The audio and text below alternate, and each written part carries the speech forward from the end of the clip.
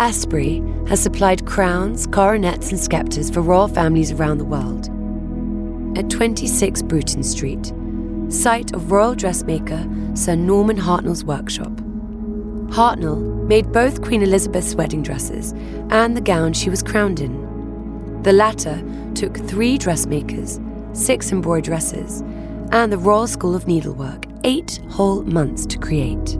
It featured the floral emblems of all the countries of the Commonwealth, painstakingly embroidered in a gold bullion thread. As the first coronation to be televised, the dress carried an important message of unity. It had to be right. The dress was hardly simple, given that it had 10,000 seed pearls and thousands of white beads, but it was 1947, just after the war, and the 21-year-old Princess Elizabeth had to save her rationing coupons to buy the materials for her wedding dress. The government gave her an extra 200 coupons towards it, and on the night before the wedding, she came here for a final fitting. The dress was a triumph.